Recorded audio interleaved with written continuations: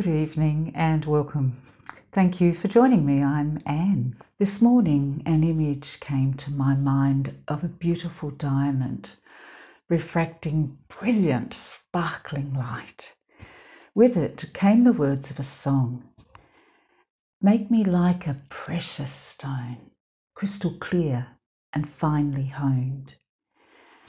It struck me that a beautiful diamond doesn't get to look like that unless it's been through an intensive and intricate process of cleaving apart the rough, dull-looking stone, shaping it with a laser or diamond-bladed saw before cutting and polishing facets into the stone and then cleaning it in an acid wash.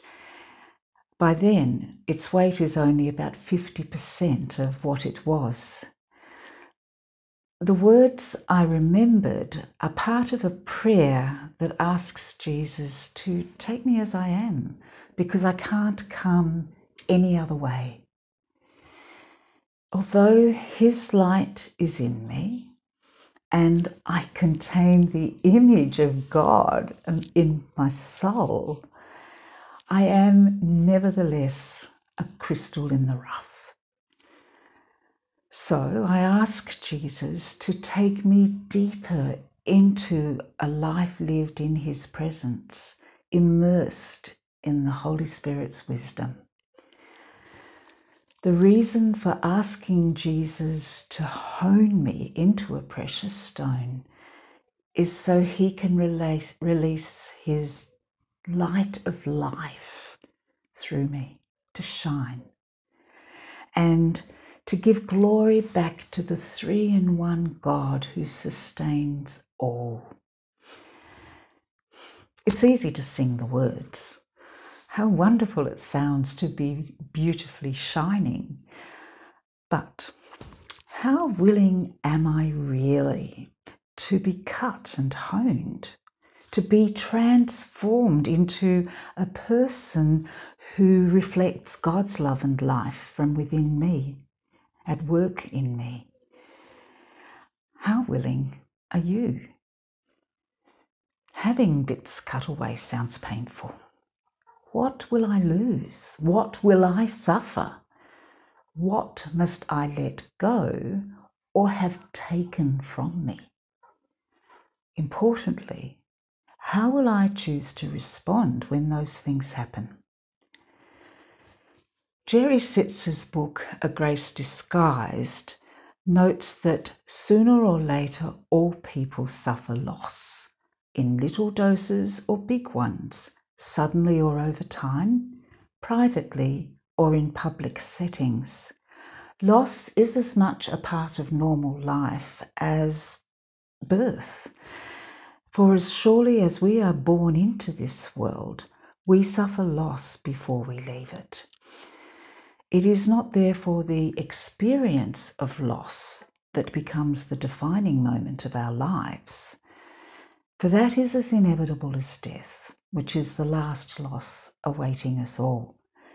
It is how we respond to loss that matters. That response will largely determine the quality, the direction, and the impact of our lives. The Hebrew scriptures include the prayer of a man surrounded by ruin. Life as he'd always known was in tatters. The city he loved destroyed, the people suffering terribly. In deep anguish, he cries a lament. It's honest, it's raw, it's heartbreaking. Here's part of it. Oh God, look at the trouble I'm in. My stomach in knots, my heart wrecked by a life of rebellion, massacres in the streets, starvation in the houses. Oh, listen to my groans. No one listens. No one cares. Groaning in pain, body and soul. I've had all I can take. Look at us, God. Think it over. Have you ever treated anyone like this?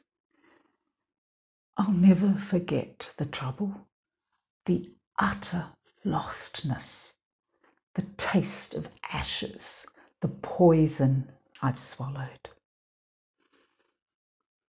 But there's one thing I remember, and remembering I keep a grip on hope.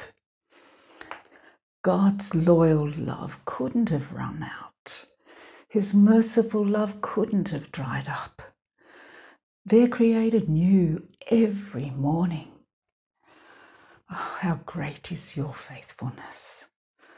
I'm sticking with God. I say it over and over and over. He's all I've got left.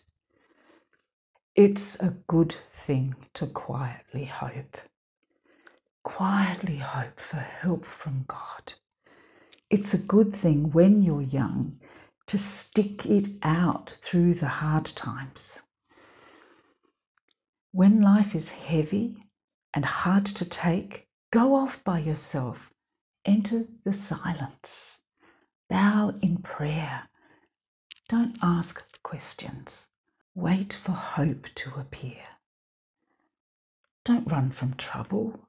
Take it full face. The worst is never the worst. If you're at a time in your life where something precious of value has ended or is ending, and you're feeling the weight of loss, may this prayer, that lament, give you courage, help you to take heart, remind you of hope and God's faithfulness. Bye for now.